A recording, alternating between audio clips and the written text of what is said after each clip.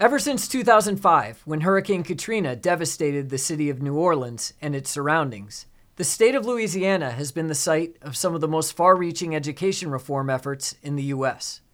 Among them is the Louisiana Scholarship Program, a statewide school voucher initiative launched in 2012 that seeks to expand access to quality school options for low-income students attending some of the state's most troubled public schools. How have students participating in the program fared academically?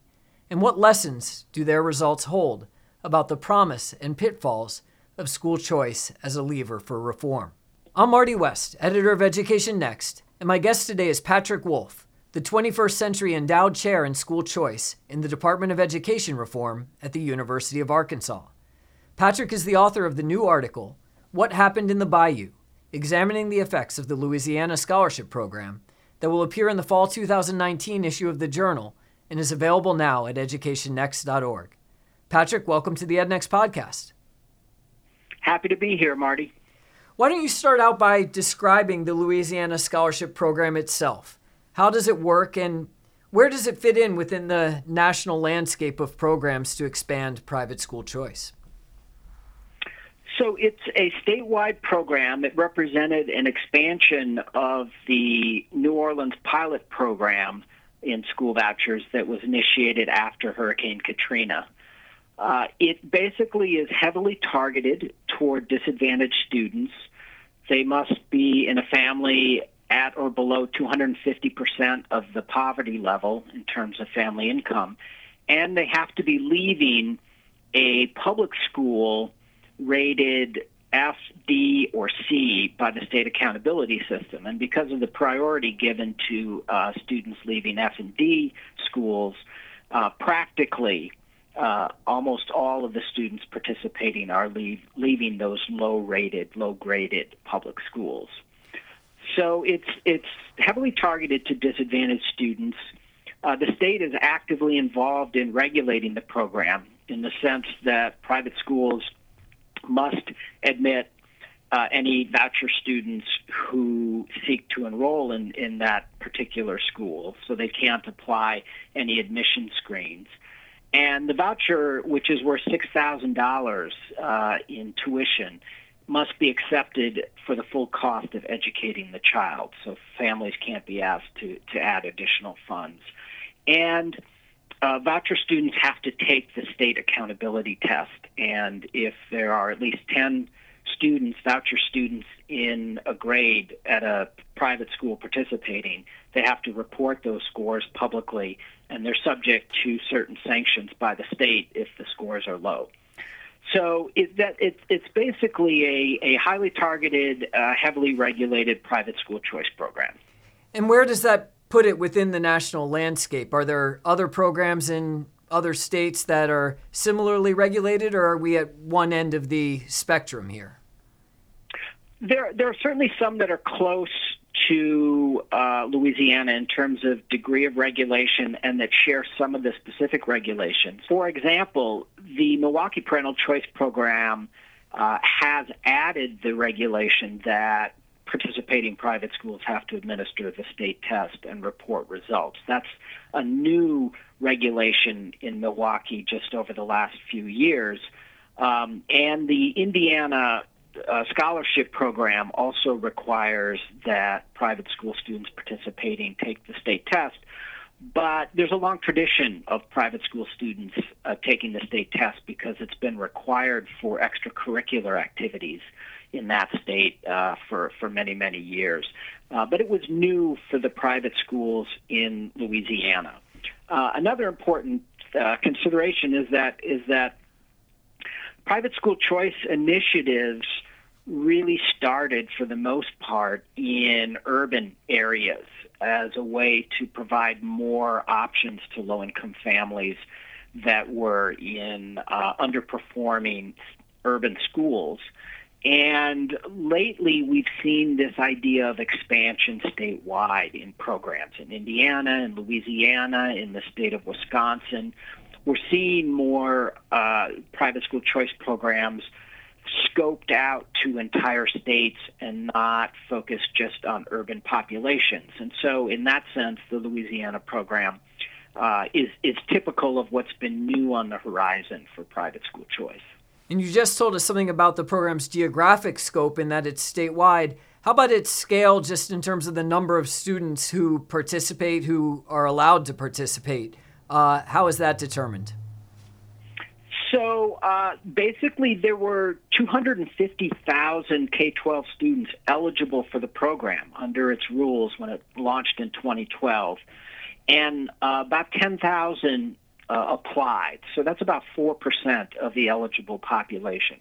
Most of the applicants were outside of the city of New Orleans, and as I'm sure many of your listeners know, in the wake of Katrina, New Orleans also rebuilt its public school system to be a chartered school system overseen by the Recovery School District. And so there was a lot of public school choice already in New Orleans. So most of the participants in the scholarship program are outside of New Orleans, and private school choice is sort of their main opportunity for parents to choose a school besides their zone public school. Now, you've been studying the program for some time now, and this article represents something of a synthesis and interpretation of what you've learned.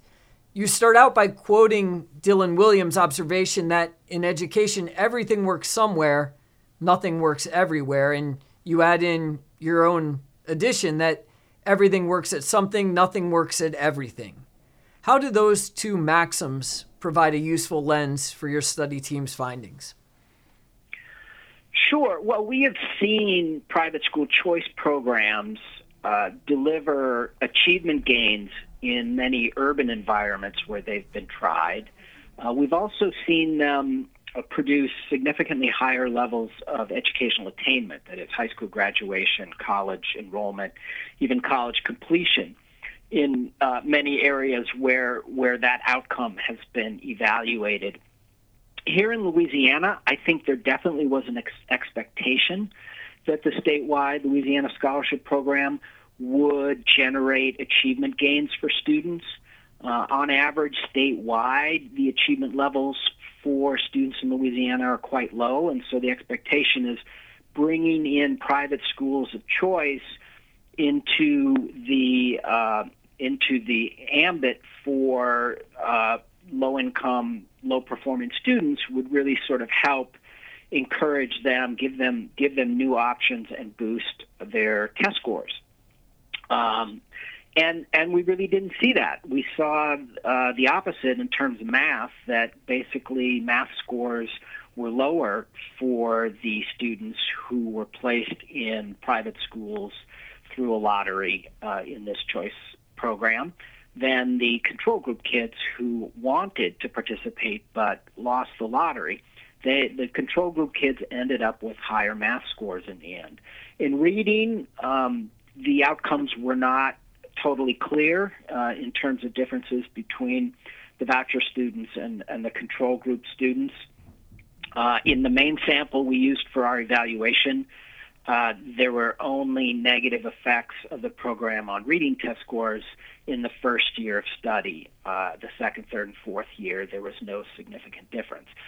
So it certainly looks pretty clear that students did not gain as much in math achievement as if they participated in the program compared to the randomized control group. So that, it in that sense, the Louisiana program did not accomplish that goal, but it did accomplish other goals. Most obviously, it did provide parents with more choices, not as many as perhaps they might have wanted, because only a third of the private schools in Louisiana chose to participate in the program. But that's still a private school option that families didn't have before. And we also determined that the program was especially popular among African American and Hispanic families, and in most cases, the kids who were participating were leaving public schools in which their race was overrepresented and going to private schools that were more integrated by race. So there was a gain in terms of school integration. It may not have been intended, it may not have been a focus of the program, but we clearly document that it took place. So this program intended to boost student test scores instead was effective at promoting racial and socioeconomic integration in schools, which was really not its primary intention. So let's come back to those test score findings, which you're right, certainly did defy expectations on the part of those who designed the program, but I think also those of us who have tracked research on private school choice over time. As I understand it, you're following a single cohort of students that was admitted to a private school in 2012 when the program first expanded, and then following those students for the next 4 years as they enrolled in a private school and for some students remained enrolled. Is that correct? That's right, Marty. Yes, we only took a single cohort, the initial enrollment cohort in 2012, because we had limited resources, and that was a relatively large group. There were over 2,500 students who were subject to lottery placements and were enrolled in grades where testing was going to take place. So that was our criteria for our analytic sample was you had to be subject to a lottery for entering the private school, and you had to be in a grade where testing was going to take place over the next few years. So that was over 2,500 students, and we decided to invest our limited resources in tracking them over 4 years. And the bottom line is that we saw quite substantial negative effects on student achievement in both math and reading in the first year, but only the effects in math remained statistically significant by the end of the study period. Is that right? And what do you think happened? Well, I think initially the implementation of the program was chaotic. It was rushed into implementation. The law was enacted in June of 2012, and students were already in their private schools 8 weeks later, which is crazy fast for implementation of a major new statewide program. And we heard stories about private school teachers and personnel who didn't even know their school was participating in this program until they returned to school in August and found that they were going to have 75 new high needs students enrolled in their school, and they really didn't have the programs in place, the systems in place to support this influx of new high needs students. And so what we heard, just not systematically, but just sort of through the grapevine, was that things were quite chaotic at these participating private schools through the fall semester because of the rushed implementation. And so it wasn't a great surprise to many state policymakers that the test score effects were negative in the first year. As you mentioned, I mean, the magnitude was large, especially on the math side, very large negative effects. And so we weren't terribly surprised to see a rebound in the second year with, the reading scores, the reading effects of the program getting close to zero, and the math effects, at least the negative effects being cut in half. But we were really wondering if that trajectory was going to be maintained, and maybe if the VATRA students would fully catch up and pass the control group students by the third or fourth year. The third year, they did catch up. We saw no statistically significant differences in student achievement that year, but the state switched to a new test, and there were no accountability provisions associated with that test that 1 year, that first year. And so one of our theories is just that the public schools in Louisiana are really good at understanding what they have to do under test score accountability arrangements, and are good at getting their students to do their best on the state test. And when those incentives aren't there, then they don't get as good as scores out of their students. But the private schools are just learning about results-based accountability, test-based accountability. It hasn't been part of their program in Louisiana before. And so part of this might just be differences in responsiveness to test score accountability across the public and private school sector. Because we had that anomaly in the third year where there was sort of no stakes on the test and the scores came back similarly. In the fourth year, in the final year that sort of resolved the whole issue, the state went back to its old accountability tests, the LEAP and iLEAP, and there, again, we saw negative effects in math that were pretty close to the size of the negative effects the second year before they switched to that initial test. So there was a lot of sensitivity of these results to the specific test being implemented, the stakes attached to it, the grade levels of the students. There was a lot of variation, but overall, the findings were definitely negative effects in math test scores and possible negative effects in reading, but not conclusive on that count. So in thinking about why that might be the case, you've flagged the issue of rushed implementation. You've talked about the possibility that the state test is treated differently by the private schools that are participating and the traditional public schools from which students were being drawn. But in the article, you also discuss the possibility that the regulatory framework itself may be to blame. Help us understand how that might be the case. Sure. So the regulatory framework that is built into the Louisiana Scholarship Program is modeled after the way the state of Louisiana regulates public charter schools. So it's sort of the charter school results-based accountability model. And the difference, in my mind, is with private schools, they don't have to participate. It's participation in a choice program is a choice for them.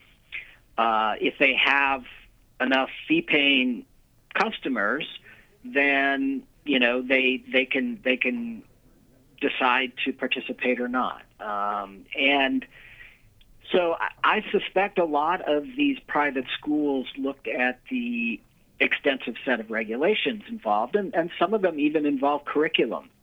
One of the aspects of the program is that if the State Department of Education judges a private school's curriculum as not at least sufficient to the curriculum in the public schools, it could exclude it from receiving, additional students, additional voucher students. So I think a lot of these private schools, especially the ones that were financially secure to begin with, said, we're probably not going to participate in this program because of the robust set of regulations involved. The schools that participated are ones that probably felt like they had no choice. We documented that they had lower and more declining enrollment than the schools that chose not to participate. They also had a longer history of serving students from the minority community, so that might have given them more preparation and comfort level with serving the kinds of students who were participating in the program. I think the final point to keep in mind is that a smaller portion of the private school population decided to participate in the Louisiana program than in any other statewide school voucher program that we've seen. So the low participation rate means a couple of things. One, it means fewer choices for parents to really find a good private school fit for their child. And two, in all likelihood, most of those 1/3 of schools participating are coming from the lower part of the quality distribution. So fewer choices and on average lower quality. It may have been that this set of private schools just weren't prepared to deliver strong achievement gains for the disadvantaged students who enrolled.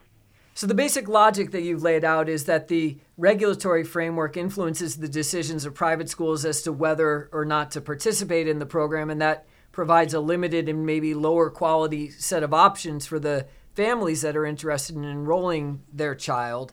But of course, that regulatory framework is also designed to have an influence on the performance of participating private schools over time. So, let me test out this thought experiment for you. As we discussed, your study follows a single cohort of students as they attend a private school over multiple years.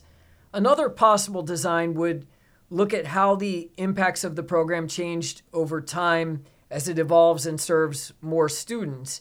As I think policymakers would hope, less effective private schools are barred from participating and others are encouraged by the regulatory framework and the feedback provided to improve.